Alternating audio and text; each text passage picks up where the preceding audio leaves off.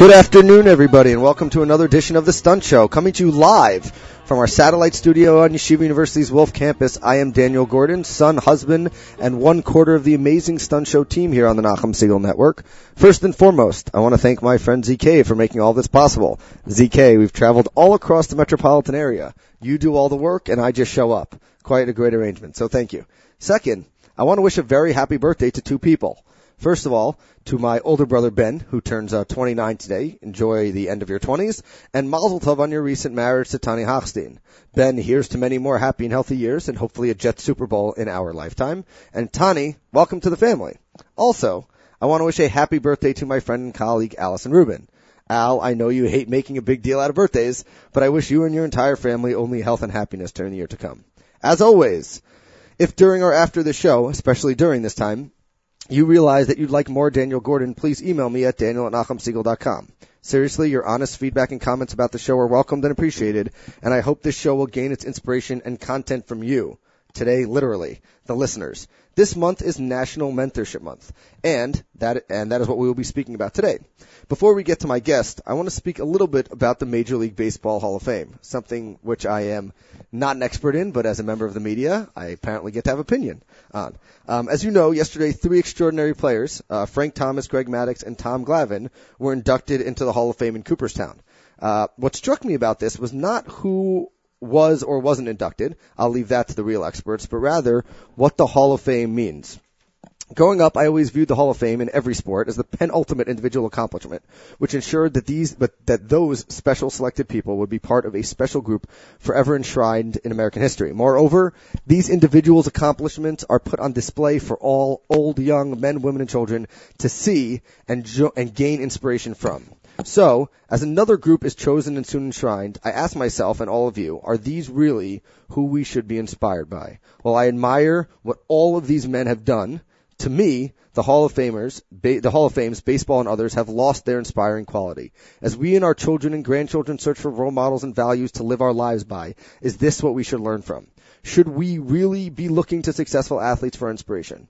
I don't know the right answer, but nevertheless, I think it's something worth considering.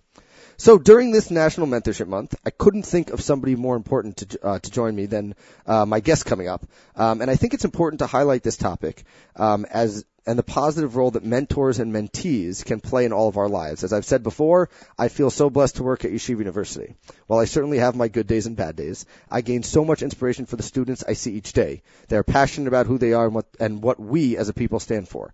But I also go to work each day and I'm surrounded by colleagues and even bosses, yes, I said it, who share that same passion for our people, our present, and our future. Today I welcome my colleague, boss, mentor, and friend, Rabbi Joseph. Bear with me.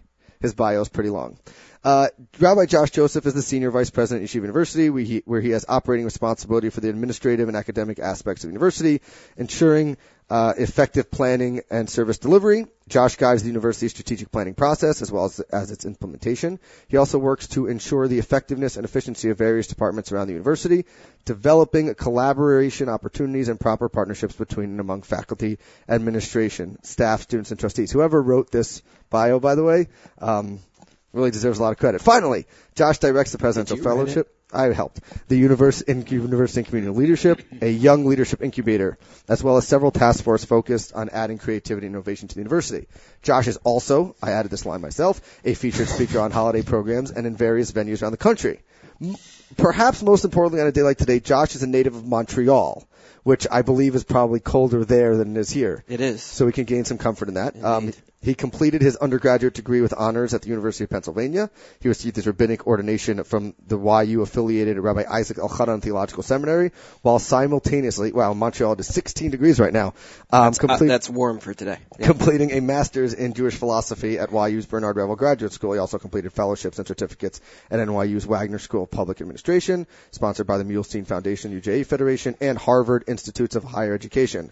I think I putt on your Harvard hole in the office, so that's great. Josh previously worked in a hedge fund and as a pulpit rabbi and served as the executive director of the Orthodox Caucus. Before joining YU's administration, Josh worked as special projects for Yeshiva University's Center for the Jewish Future, where he developed his passion for social entrepreneurship that informs his daily work. Most importantly, there we go. He has a wonderful wife named Julie. They live in Lawrence, New York, and they are the proud parents of Zach, Ozzy, and Marcia. Welcome, Josh. What's up? I don't know. You tell me. After that introduction, I don't think there's anything left to be said. Well, first, I can definitely say one thing that we can agree on. I want to wish you a mazel tov on Ozzy's bar mitzvah this past weekend. Much. I am 0 for 2 on Joseph bar mitzvahs, but I heard it was excellent. You're not going to be invited to Marcia's bar mitzvah, so don't wait for the invitation. Well, thank you. Now, if you're out there and you're wondering what our relationship is like, there it is, in a nutshell. Before we get down to business, I want to remind everybody that we are live today, which means that you can send your questions about preferably mentorship, but Josh can answer questions about almost anything, style, tie bar, socks, all the like, and the Jewish people. You can either send them to me at daniel@nachumsegal.com or by tweeting at Josh, and his Twitter handle is at JoshJoseph00. I'm going to try to teach him what Twitter is as we go along. Yeah, please do. So first of all, because it's National Mentorship Month, that's really the topic I want to focus on. Mm-hmm. And I want to read you the Google definition of mentorship, and then I want to ask you your definition. If it's on Google, it's true and it's accurate, so whatever you do is going to be, secondary to Google. So the noun is an experienced and trusted advisor, and the verb is to advise or train someone, especially a younger colleague. So with those two definitions in mind, what does mentorship mean to you? Well, look, since we are sitting in a library, I figure it's probably not just important to have a definition from Google, but to understand the true root, the shoresh, of where the whole concept comes from. So Mentor was actually a friend of Odysseus, according to Greek mythology. And when Odysseus had to go off to fight in a battle, he invited Mentor to come, or asked Mentor to come take care of his son Telemachus. So when people talk about mentor and mentee, as you so graciously did at the beginning of this segment, it really should be mentors and telemachi, or telemachuses, whichever the plural of telemachus would be. And really, in that setting, it was in loco parentis, really just to come and replace what a parent would do, all aspects of taking care of his son, Telemachus. What's interesting to note is that later in mythology, Athena, who was running away from those who were pursuing her, turns herself into looking like Mentor, and she takes care of Telemachus, and in fact, we get a little more insight into mentoring there because she encourages Telemachus to go find out what had happened to Odysseus and does some encouragement, sort of like your definition that you had given before in terms of the interaction, not just in terms of modeling, but also in terms of relationship. It is interesting to note that when God says that He loves Abraham, when He chooses Abraham as His beloved, the reason given is because of his relationship with Yitzchak, with Isaac, and but as was pointed out to me by Rabbi Shai Schechter, there are only 8 words that Abraham ever speaks to Isaac, and those 8 words all take place during the Akedah, during the binding of Isaac. And so it's hard to imagine what kind of relationship they really had if they didn't talk a lot. And the lesson that is derived from that is that mentoring, leading, guiding can also be about modeling and not just about having conversations. However, we see that really when it comes to lahavdil, mutatis mutandis, when you're referring to the relationship between Athena or Mentor himself and Telemachus, modeling is an important part of that mentoring relationship. And I guess maybe some Musar Haskell, something we could take away from it, is that sometimes, as Athena did, in order to become a mentor, we have to turn ourselves into better people or different people than we might otherwise have thought we were. So just to deepen your definition and take it in a more full direction, you sometimes need some of these original sources in order to get a fuller picture of what it is. Wow, I did not plan on a lesson in Greek mythology. Well, we're in the library, and I want to just say that to all you out there, I did not prep Josh for that. I prepped him for a lot of stuff, but per our policy, I did not prep him. And that was really fascinating, something I didn't know. So going back to the origins, actually I was going to come to this later, but let's go back because of the definition you spoke about from Greek mythology. One of the ways in which people mentor is as a parent. So I think, I guess my question to you, and the famous in the Igeres HaRamban, it starts off Shema b'ni musar avicha v'al titosh Toras imecha, and the Rav has this whole piece on the difference between Toras avicha and Toras imecha. So my question to you as a parent, because that's the origins in Greek mythology of mentorship, where do you see, you mentioned modeling a little bit, but in addition to modeling proper behavior, what is it as a mentor in that parent relationship that you can kind of shed light on as a parent? So I have to do a shout out at this point for, since you mentioned Igeres HaRamban, you mentioned parenting, for my wife Julie, who is in the process. She's handed in 2 chapters of her thesis, her doctoral thesis on bullying, and next month is going to be, I think, anti-bullying month. So she'd be an interesting person to have on the show. Just throwing that out there for you. But she's also spoken about and written on the Igeres HaRamban and the relationship, Toras Imecha specifically, and it's an interesting thing, just having gone through a bar mitzvah, but also when you're looking at children throughout all the ages, how much is overprotecting and how much is underprotecting, and at what points do you start to let them figure things out on their own and become individuals. It's a delicate balance. We're not always sure, and for the neighborhood we live in, often we're a little bit far out ahead of some of our other parents. And you're ready to talk to your kids about that yet? And you already did. Okay. It is a difficult question. There's only one answer, which is that every child, every student, every individual needs to be treated by Asher Heim Sham, as they are and where they are, and that's why we have the concept of Chanuch Lunar Al Pi Darko. And sometimes they're going to be ready for it sooner, and sometimes they're going to be ready for it later. And I have one son who said to me, you talked to me about subject X, Y, and Z when I was 10 or 11. Please don't talk to my younger brother about them until he's a little bit older. And when I asked him why, he didn't say, well, because I'm more mature. He said, because, well, I thought I was a little young for you to talk to me about that back then. So wait a couple years for the next one. So you figure it out. There's no book on these things. There's no book on those. And the most important thing, and whether it's in your definition or thinking about the history, and this I'll end this answer. It's about a relationship. And so relationships, there are no books on. I mean, there are plenty of books on relationships. But you have to have some kind of emotional intelligence to be able to know when to take a relationship to the next level. So I guess I was going to ask you for some practical advice as a God willing soon-to-be parent, and I guess B'sha tova. Thank you very much. I guess that the answer is really that there's no advice for a first-time parent, second-time parent, or third-time parent, because each time, or 10th-time parent, each time every child is different, and every relationship is different, and when you guide a child, it's about, not necessarily doing what you thought was good for you or what was good for one kid, but rather what's good for that. I wouldn't say there's no advice. There's lots of advice. And there's some great advice to follow. And that's why I listen to my wife, whatever she says. But there are a lot of great things, and I thank my parents also for helping me to get to this place. But if you try to do a cookie cutter for every single kid, it ain't going to work. It's just not going to flow, and you got to figure out where the child is at whatever stage they're at. And that's the same thing with a work relationship or a friend relationship or a familiar relationship, is understanding where that relationship is and how you can take it to the next place. Wow, that's great advice for me and for anybody listening out there. And again, you can send your questions in for Rabbi Joseph to me at daniel@nachumsegal.com or by tweeting at JoshJoseph00. That's the words Josh Joseph and the 2 zeros.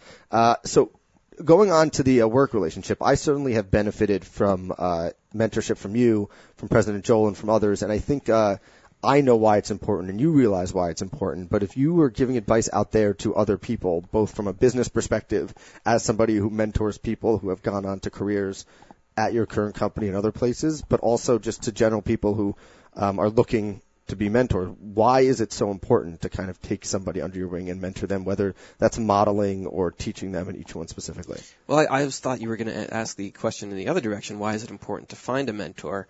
I was going to get to that after. And so I'll answer that then later. So why is it important to be a mentor? So I'm often influenced by the books that I'm currently reading. I happen to be reading terrific book by Adam Grant, who's the youngest tenured professor, I believe, at Wharton or maybe in its history. And it's called Give and Take. Very simple premise, but a lot of fascinating ideas there about givers, takers, and matchers. I won't steal all the punchlines from the book. I think it's worth looking into. But the bottom line is that successful people are often givers because they are willing to give without asking for a match in return and without necessarily asking for how it's going to benefit them directly now. And often the benefits don't happen right away, but happen later on in terms of how people relate to them and how people react to them. So just from that perspective, being a mentor is tremendous in that you have the opportunity to give to people. But I'll go back to what I said about Athena. Also, when I find myself talking to you, for example, and you're a friend, and we'll be hanging out and we'll be able to talk about whatever it is. But when we're sitting down and I know it's a mentoring session, I'll try to behave better. I'll try to say things maybe that aren't funny, but that have advice in them based on my own experience, things that I was successful at, or more frequently things that I didn't do well that I'm trying to give you guidance for that hopefully you'll do better. But for me, it then ends up reinforcing, well, why aren't I doing that now? I think that there's that benefit, not just of giving, but of reminding yourself of those sorts of things. The other component, which I think is really important, is that we cannot be islands unto ourselves. We need people around us, and without creating these mentoring kinds of relationships, what kind of future are we building? What bridges are we building? What carob trees are we planting, even if they're not going to be sown for 70 years? So I think that for all those reasons and many, many more, it's an important thing to do. And I guess just to one last point, I've benefited from tremendous opportunities in mentoring through my life. If I start naming a few, including my parents, I'll leave people out.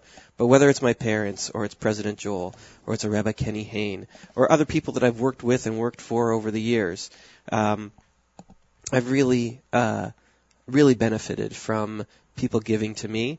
And so in my own little way, I hope that I can be sort of paying it forward for others. Well, as one of your mentees, or whatever that fancy word you said at the beginning. Telemachi. I certainly thank you. And I think that when I think about what it means, we're going to talk about mentorship programs in a minute, but, you and I have worked together on developing, bringing the Presidential Fellowship further, but also developing a lay mentorship program at Champions Gate at the YU annual leadership conference. And one of the things for me was, as a mentee, to figure out how you can have all of those values and give back to the mentor as well, because it's very obvious that you could be a giver and not, quote unquote, a taker when you're the mentor, even if you realize those subtle things. But when you're the mentee, the relationship appears one-sided. So how can you as a mentee then go on and give back? And that may be right away, but also that may be the character. And sometimes, as with the perspective, it's a challenge to be the mentee and to look up and say, how can I contribute back to this, and how can I benefit the person as well? Look, there are lots smarter people who have written about this sort of thing. The question you didn't ask, but you said you were going to ask, but so I'll sort of answer that and answer this one at the same time, is why do you need a mentor? Why do people need mentors? One or plural. And I say one or plural because sometimes you can get some things from one person, and sometimes you can get things from different people in different ways.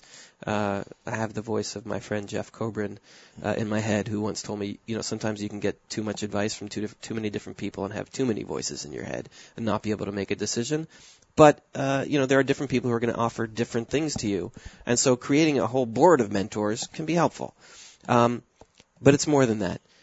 People are very worried and busy and stressed about getting ahead. But not just getting ahead, figuring it out, making life make sense. And there are often so many questions that we have. Do I go to the rabbi? Which rabbi? who do I ask? Do I talk to my spouse about this? Do I talk to a parent about this? But there are things that I don't really want to talk to them because they are involved, and they might be upset with me if I ask them about these things. So mentorship gives you another outlet to test out theories, to ask questions where you don't really know the answer, safe spaces for you to be able to make it work for yourself, and to be able to making it better. And I think that it's crucial to develop those kinds of relationships. I don't, however, believe that a mentor has to be somebody who is old and wise and gray. Even though you're gray. Not yet. Gray Not ing. yet. I may be balding, or bald, as my kids say, but I don't know about gray. Ing, platinum. The doorman in my parents' building calls it platinum. But I'm graying also, so that's your mentorship. I'm trying to become just like you in graying. I don't know. We're gonna take a picture of this, and we're gonna see who has more gray at this stage, even though I'm much, much older than you are. Even though we're both 27. So,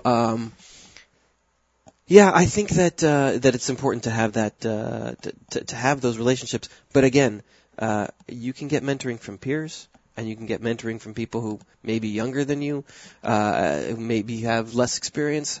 It's a question of guidance. It's a question of where you're going to be able to have those kinds of relationships and get guidance from. That is definitely true, and I'm going to get to a question actually from a listener who falls in a similar peer group to you, looking for some mentorship. And we're going to talk about the different definitions of peer groups. But I just want to remind everybody that, again, you can send your questions in live here on the Stunt Show to either daniel@nachumsegal.com or tweeting at joshjoseph00. And the first question comes in from a peer group of yours, and the peer group I'm talking about is Cowboy fans. All right. And the question comes in from Nachum in Midtown Manhattan, who probably should be working right now. And the question is, when is it time to stop being a Cowboys fan? And will the Jets ever be good enough to entice a Cowboys fan to switch over? So my son asked me that question just the other day. I think, when was the last time they won the Super Bowl? 94? 96 maybe? Certainly much more recently than the Jets even got there. Right. I think that would have been a good time to stop right then, go out on top. That's always a good way to win.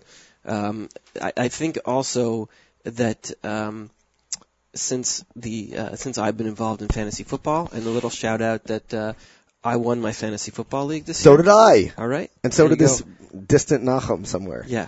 I believe that it's time to vote for my fantasy football team, not to root for them, not for the Cowboys or the Jets or anybody else like that. Well, there is hope on the horizon. So that brings me to what I wanted to talk about next, and that's the difference between, we've been talking a lot about formal mentorship, what I would say, you find a parent, you find your board, but then there's also informal. So you meet somebody and you're able to meet them. It's not part of a specific program. And what do you think are the importance of finding a formal and informal, and how do you sometimes, what's the difference, and how do you find that, the differentiation between those and where one can be better than the other? You spoke a little bit about sometimes your parents are too close to something, or your boss is too so just kind of finding somebody you don't know. You may meet another Cowboys fan, and where you never know what's going to come from that. Look, now you're branching the conversation out into networking, and great. I mean, we as Jews are all about networking, developing relationships where not only we benefit from, but that we benefit others too. My take on this, and again, influenced by what I'm reading now, but also I think by how I act, is that the way to do this, and just to come back, I didn't get to fully answer the question you had before, is how does a mentee give back to a mentor?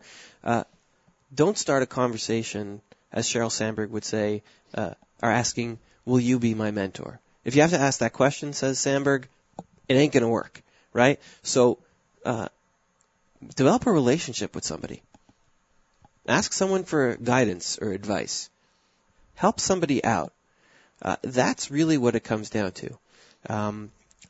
People get caught up, am I mentoring? Am I getting mentoring? Do I have a network? Am I creating a board? It really comes down to developing relationships with people. So how would you develop a relationship? Daniel, how would you go over to somebody and start a conversation with them? You bumped into Mike Greenberg walking through ESPN. How do you create a relationship with them? After I got over the starstruck. Yes. I think you just have to. I mean, I think that's one of the points that relates to formal versus informal. That sometimes the informal is better because you're able to have this natural relationship, but you never know where it's going to come. Where sometimes when you're part of a formal program, and we've seen this a little bit in the presidential fellowship. Not that it's a criticism of somebody specifically, but it's forced upon you, where you can find somebody who can be your mentor. So you go over to them, you talk to them, you have this relationship, and then you never know what tidbit you're going to get. I would say the other thing is, even when you're in a formal program, so you think you're mentoring somebody about how to do a project or how to be professional or how to run a meeting or whatever it may be, and they may be getting that, but they also may be picking up on something else in an informal way that you didn't know. How do you dress? How do you talk? How do you walk? How do you relate to people? So I think, for me, it's always looking for those opportunities and finding them, and whether I say to the person, you're my mentor or not, my mentor could be somebody that I, read from that I think is amazing, or how they live their life. So I think that's really, for me at least, where it comes from, is finding those opportunities and making them, adding them to my board of mentors, formal or informal, and pulling that together. Yeah. Again, you happen to have a gift of the gab, and you can talk. I mean, I think Daniel could probably talk to a wall. And I thought I was talking to a wall right now. Well, there we go. I just walked into that one, didn't I? Nailed it. Nailed that one. So I don't think that should be a problem for you. But what happens if somebody is a little more shy, or not as willing to, doesn't know what to talk about when they get in a situation? And I have a little more experience with that than you do, I think. You can still develop relationship and develop mentors by asking questions. By asking for, I'm going through such and such in my life. And these sorts of mentorships that develop over years, it's not, I'm going to meet with you once every 2 weeks, and we're going to sit down, and we're going to do mentoring. You're right, that becomes forced. But it's creating relationships. It's sending somebody have a great weekend, or Happy New Year, whichever New Year it is, or whatever it is. Having that relationship, working with somebody to help them or get help from them over time, over years, these kinds of connections can only be helpful to you in the long run. So we got a question in that I think relates directly to this. It's from Yoni. And Yoni asks, what traits does one need to look for in a mentor when they are well into their career? So finding somebody, regardless of where you are in life, when you're well into your career, how do you find somebody to mentor you? So you're looking for those relationships and you're trying to build them. What should one be looking for? Either specifically later in the career, it's his question, but I would even ask it more broadly. When you're looking for somebody to add to that board, what is it that you should be looking for in them? And we spoke about from them, but what about in that person in general? I think the context also matters. So if you have a situation, a work situation, a spouse situation, a family situation where everybody just sort of yeses you, says whatever you think and go ahead and do your thing. I had very laid back, open-minded parents who said, all right, Josh, you go out there, do your thing, and figure it out. But at some point, I wanted somebody to tell me, Josh, do X. So I went out to find mentors who would say, Josh, do X. Now, I didn't necessarily find those, because when I would push them, they would say, well, why don't you listen to your parents? They're giving you the good advice. But that also validated what I had been hearing. So there's context that matters to this as well. So one thing to look for is somebody that's relatable to you. Somebody who's going to understand your situation. Maybe they went through something similar. Maybe they are going through something similar. Maybe they've dealt with students who've gone through similar things, or parents who've gone through similar things. So one thing is relatability.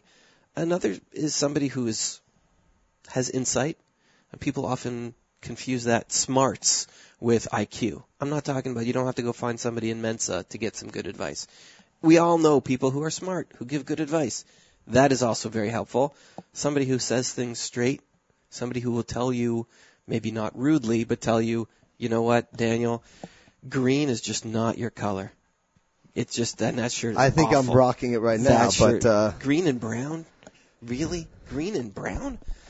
Awful. From the Thai bar man. Yeah. But wait, one more point on that, which is that, but it doesn't have to be somebody who's always going to tell you negative, but somebody who can disagree with you and show you why. that's crucial. If you're just surrounding yourself with yes people all the time, then you're not going to get the right mentoring that you need. So speaking about that, and we're really going to go a little bit, I thank you everybody for sending in your questions, and we're going to get a little bit off the topic of mentorship into some general questions that people sent in a little bit, but I want to stay on the topic for just a minute. The boy who fenced, a presidential fellow of yours this year, Yitzi, tweeted at you the following question. What have you learned from this year's cohort of presidential fellows that, we were talking about the board, so what, and I would say as a past fellow many moons ago, what is it that you've learned from this group of many belt sizes ago? You could say that would be only one or two. Yeah. For you maybe more. But sorry, too easy. But you just had a bar mitzvah, so you have a built-in excuse. So what have you learned from this group of people that you've watched the program grow now, and it's I think 11th year, 10th. 10th or 11th year. I think last year was the 10th. 11th year. I've only been involved 10 years. Exactly. So your 10th year of being involved. What is it that you've learned from this group who have, kind of taken and gone through the history of Yeshiva University as well through some of these times? What have you learned from them? In a word? I can't answer that in a word. Not in a word. I didn't say one word. I didn't even limit you to 140 characters. How much time do we have? Let's start with one thing. What have I learned from the presidential fellows? Well, I guess one thing, going back to what we talked about before, I've learned how to be a better mentor. I've learned how to prioritize my time, not always for just what's urgent and necessary, but for what is important. And what is important, I'm saying the same thing over, is relationships. There are 100 alumni of the fellowship that are out there who I still have a relationship with a number of them. And that's it's a great blessing, and it's a better relationship than I have with a lot of other people who I've lost contact with over the years. And that kind of opportunity to be close to a group of thoughtful, young, creative, opinionated doers, and maybe more important, dreamers, I cannot put a dollar amount or a valuation or a measurement on what I've gained from being involved with the program for the last 10 years. And I know the question wasn't asked to me, but I will say something that I've heard from you and President Joel in the past, and I think is true. Somebody who's recently out of the fellowship, but even once you're out of it, you realize how different life is when you're not in this dreaming state. We all need to dream. And I'll talk about that a little bit later, also in the country segment. But, that they don't know what impossible is. That's something President Joel talks about all the time, and I think that's as usually the mentor relationship is an older to a younger person. So as you look for mentees, I said usually, it's not always, but when you look for somebody to mentor you or somebody to inspire you to say, impossible is nothing. So we've said, this program can't work, and then they say, why not? Let's challenge the status quo or this idea or whatever it is. So for me, at least, that's something that mentees and even mentors have shown me, that you may think something's not going to work. And the fellowship was a good example of that, but why is that true? And sometimes we need people to challenge our status quo as much as we need people to advise us, but to say, are you sure? To play devil's advocate as a position, but also because that's what they believe and that's where they're going to go. So I agree with your point about challenging the status quo. I don't always agree that young people are as free as you would like to think. And in fact, a lot of the part of the fellowship and a lot of my work with people of all ages is that they feel they're not free and they can't dream and they're stuck because they have to get a certain job by a certain age, making a certain amount of money, having a certain amount of spouses and a certain amount of kids and a certain amount of cars and a certain amount of bank account, and what do you want? I just have to get everything done, and I got to cram everything in, and there's no time to think, and there's no time to breathe, and what do you want from me? And I feel like that kind of pressure and stress exists throughout our world and beyond. And sometimes people, and often people, are so unsure about themselves and don't see the greatness and the power that they have within their own hands to be the people that they want, to lead the lives that they want, that they get stuck. So I would, that's true.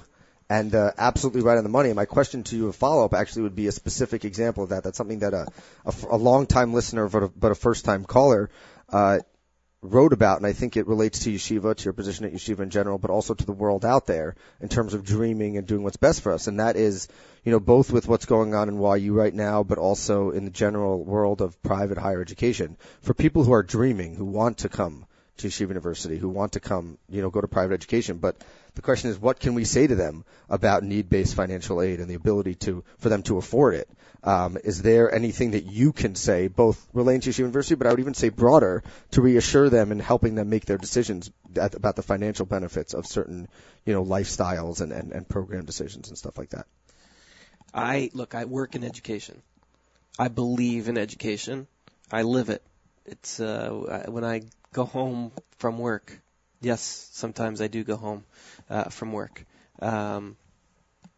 I'm still doing education because I'm sitting with my kid, and whether I'm preparing for his halacha final or her English final or whatever it is, or I'm just doing the modeling, it's all about chinuch. It's all about education. So I believe there's no such thing as getting by with less.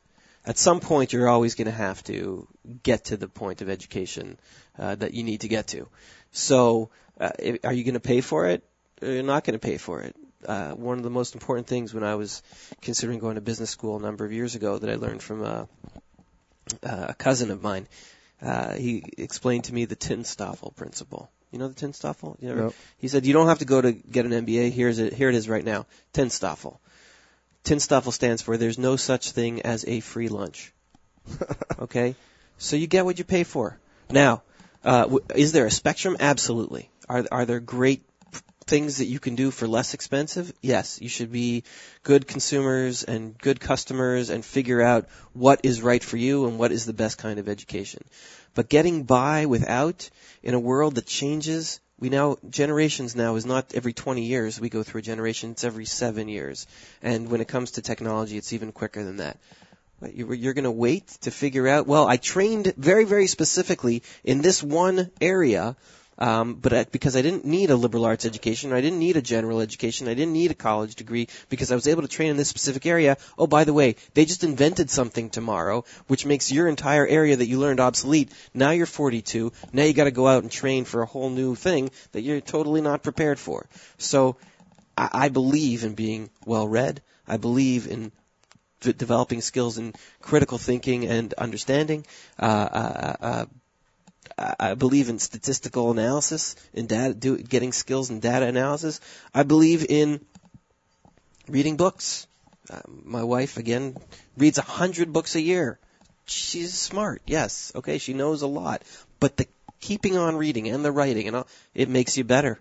It helps you to grow and makes you do more things and gives you more opportunities to be successful going forward. I know I didn't exactly answer the question there, but that's as close as I can get. So that's one thing that I take from there, but I think the other lesson is that, and this is not really about mentorship, we'll kind of segue away from that, I guess, because we're getting some questions in a little bit off the topic, and I guess what I take from that is that everything comes at a price, ultimately. And President Jolie says that a cynic is Oscar Wilde said that a cynic is somebody who knows the price of everything but the value of nothing. And I think that ultimately, when I look at higher education, and I'm somebody who, God willing, will be a parent in a couple of months, and the day school tuition bills are going to come, and I hope that my children will be, and that I'll be able to afford to send my children to Yeshiva and to Stern. I guess ultimately for me, it's hoping that the support will be out there to enable me to contribute whatever I can to be able to educate my child, but that somebody else, if I can help, great, but if somebody else can help. So I guess for me, just to, answer the listener question as well, it's to say I can't make any assurances about what the world's going to hope for his children,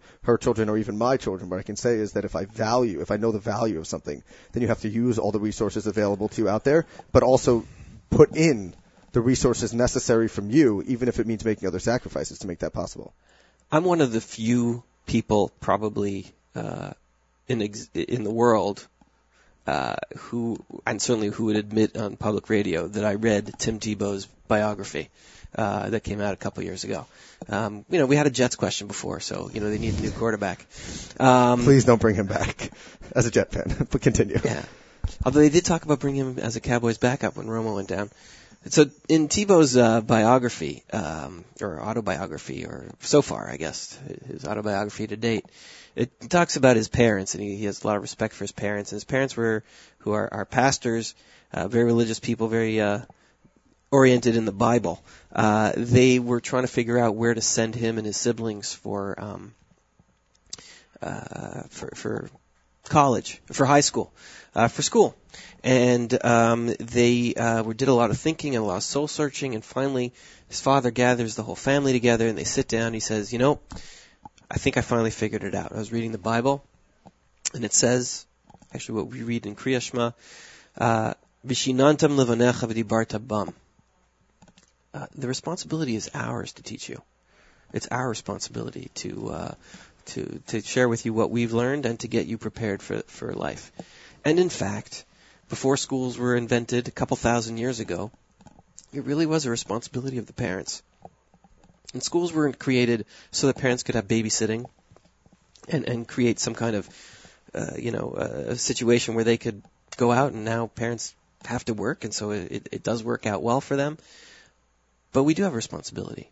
We have that responsibility to teach our children what we can and do whatever we can to make sure that they're prepared for their lives and their futures. That's our responsibility. And whether it's our own children or others, and whether you're talking about higher education or a nursery school or high school or elementary school, wherever you are, continuing ed, graduate school, everything. If we're not continuing to grow and learn, we're drying up. If we're not moving forward, we're evaporating. And I think I certainly agree with you, and I would also agree, though, not to take away from the previous, conversation that we had, the mini conversation about the importance of formalized education and getting the right education that's right for you, even if it's, even if it means sacrifices, and who knows what the world is going to hold, turn to. The world is constantly changing. But I guess the other thing is that our job is to be the right supplementers, to be able to say, to higher education in general, any one school that we pick can't be everything to everyone, and our job is for each situation, to supplement that. Absolutely. And speaking of the changing world, I just want to get to one more listener question. Okay. This is a challenging, I think a difficult question, but I think you are up for the challenge. And it is about the very place that we stand today, and also the community in general. And the question is whether or not, it comes from Stretch, on the Lower East Side. I think I have to get to those questions because he's my boss. But I think it's a right question as somebody who has his pulse in the community. And the question is, can Yeshiva University stay on the course of the current modern Orthodox position in the middle, in modern Orthodoxy, as movements to the left and the right continue to change wildly and on a continuous basis? How can we maintain our role, and what is our role in there? My first answer, Stretch, is that if you want to ask me the hard questions, invite me on your show and we'll have a conversation. Are you trying to say that my show is not, up there? No, you can ask me whatever questions you want, and he can ask me whatever questions he wants. I don't know why he has to use you. He had no problem coming to my house in the middle of Sandy, where I'm sitting there in my sweatpants and dirty, and he walks in all Stretch-like and, all mentorship-like, and I'm sitting there, I'm in the middle of a war zone. But now he asks me a difficult question sitting here. So that's my first answer. The second answer, a little more seriously, is that that's what Yeshiva University is. So can it? It must. It's what we are. We're not going to stop breathing. We're not going away anytime soon. Mashiach should come tomorrow or today and take us all to Eretz Yisrael, and why you should be continuing and going over there and developing programs now so we can be like the Rambam and help with the ultimate Bias HaGoel. But whether it's there or here or wherever we are, global, or if we, I guess, do interplanetary, YU on Mars, anybody? We're still going to be who we are. We're still going to be Torah Umada. We're going to be Torah in conversation with the world. We're going to be in the middle. Nobody's going to like us. Nobody likes the middle. Like Rav Aaron Lichtenstein, my Rebbe, who should have Refuah Shalema, Rav Aaron Ben Bina, he should, as he always says, it's like being posea al shtei asipim. We're grabbing onto two things, and it's very difficult, and people see it as the middle, and nobody likes the middle, and the old saying, the donkeys go in the middle of the street, and what else follows them, and so on and so forth. It's not easy. But that's our mandate. That's what we believe in. Asking us to change our stripes to say we're only gonna be right. We're only gonna be left. We're only gonna be middle. That's not who we are. President Joel talks about Torah Mada L'Chatchila, but the other piece of that is that it's within a big tent. And yes, a tent ultimately has walls, except for Avram and Sarah, it doesn't have walls, but it still has some kind of boundary, and then we can talk about Gud Asik and Gud Achit, and we'll get into the whole sugya on Erevin and Sukkah, but those daf yomis are over already, so we'll move forward. But the point is, we're a big tent. There are going to be people on the right, there are going to be people on the left, there are going to be people who say, we always stand during Kaddish, there are people who are going to say we always sit during, we're Nusach Svar, we're Nusach Ari, we're Nusach Ashkenaz. And you know what? That is the beautiful cacophony that is Yeshiva University. We didn't create it. It's been here 127 years. And Mirza Hashem, I guess you can't say Ad Me'av Esrim now, but another Me'av Esrim. Whatever. And ultimately, it's up to God. Ultimately, if what we're doing is Hashem's work, which I hope and I daven that every single day that we should have Ezras Hashem to do what is right and what is good. Ultimately that will be the final. You talked about the ultimate being the Hall of Fame. Nobody here is looking to get into a Hall of Fame. We're just trying to make the Jewish people a better people, and we're trying to help the world to become a better place. And I certainly see that firsthand every day, and I thank you for that, for continuing to keep me around, even if it's just for your own entertainment. It is. So I want to ask you... At my expense, though, somehow. I want to ask you just a quick question. Going back to something... No, you're not getting a raise. Okay. There it is. Next one. You heard it here first. Daniel Gordon is not getting a raise. But I want to talk about stress, just because I found it fascinating this morning. Charlie Harari, your friend, and I think he was your 3-on-3 teammate we won that defeated us. Yep. For anybody who knows, when you play your mentor in basketball, you have to let them win. That's mentee speaking to mentor. Is that why you kicked me out? No, I did. Well, I think you're talking about some of my other teammates. I would never do such a thing sure. To a rabbi of your stature. So he talked about stress being a positive thing, and I've watched you deal with all kinds of stress, personal, professional, and things like that. So just kind of going on that, because listening to the show, it was fascinating to hear his perspective. But what Charlie said stress is positive? Charlie, I think he said it was awesome. And what's not so awesome is how we don't, and by the way, if you haven't listened to the show, listen to the archives of the Book of Life this morning. It's not how we deal with it. It's how we deal with it is not as awesome, but we can make that awesome. So you can listen to the archive maybe on the way home tonight. So my question to you is, what is practical? I'll be listening to www.yutorah.org. That's when you do your learning? Hey, if you're going to throw in things, I'm throwing things. There you go. So my question to you is, what is, as a mentor to a mentee, one practical, you teach me so much, practical tip for dealing with stress? Well, I guess it's similar to what Charlie was saying, but a little different. I'd say embrace it. I say embrace it because it's part of life. I have a long-running debate with one of our mentors about whether life is beautiful and you just have bumps in the road that you have to learn to navigate, or whether life is, I won't use the term that we use, life is terrible, and you got to find the positive moments and take the good with you wherever you go. I think that when it comes to stress, there can be stresses that cause you to do good things, and there can be stresses in life, pressures that come up that teach you important lessons. If you're not learning from those lessons, if you're not learning from the stresses, then it's not worth it. But if you embrace it and say, this is just part of my life, I'm going to have to deal with fill in the blank, illness, fill in the blank, positive things that can be a stress too, like Mirza Hashem having a baby, having a bar mitzvah, a wedding, a work stress, running out of money, personally or professionally, however it is. If you embrace the challenge for what it is, then you feel pressure. But it doesn't become a stress that eats at you, that causes you to have physical ailments, that causes you to have emotional ailments, where you carry it with you wherever you go, and it becomes part of your every conversation. But I think if you embrace it, if you welcome it, if you take it for what it is, as just part of that journey, then I think you end up being able to learn from it, and it becomes part of your educational experience. Thank you. And then you can always ask your mentor what they would do with this. What they would do, or you see, can, I bring it back together. Or you can turn on the archive of this about 47 minutes into the archive, and you get to it. So, Josh, thank you so much. Thank you for joining me. Thank you for all that you do as one of your mentees, for being my mentor, and thank you for all that you and Yeshiva University do for me, professionally, personally, and also for the community. Amen. Thank you. Thanks for having me on. You're very welcome. I would say any time, but it takes me a lot of preparation because next time I have to brush up on my Greek mythology before having you on. And Torah. Remember, you used to learn some Torah. I used to learn. Well, you know what? Practical tip in addition to dealing with stress, listening to shiurim on YU Torah on the way to and from work is certainly a way to get you know what? They started these like 5-minute Parsha things and 10-minute Musar Shmoozes. It's good. It's very helpful to get a dose of that every day. That certainly, maybe what I'm going to do is get the app. Bli Neder. I have the app. I'm going to listen to my JM in the AM on the way in and my YU Torah on the way home. That's my new commitment to myself. Notice he said Bli Neder. Bli Neder. I'm going to do my best. So it is now time for some people's, certainly my favorite segment of the show, and that is the country music segment.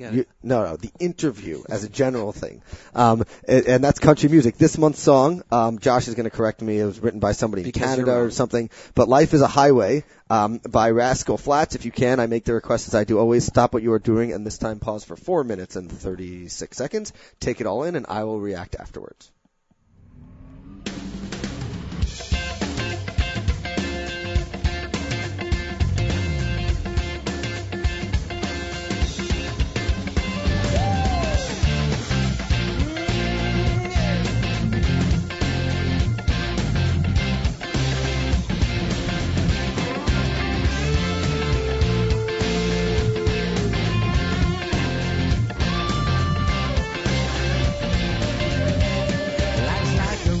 Travel along, there's one day here and the next day gone. Sometimes you bend, sometimes you stand, sometimes you turn your back to the wind. There's a world outside every darkened door where blues won't haunt you anymore, where the brave are free and lovers soar. Come ride with me to the distant shore. We don't hesitate to break down the garden gate. There's not much time left today.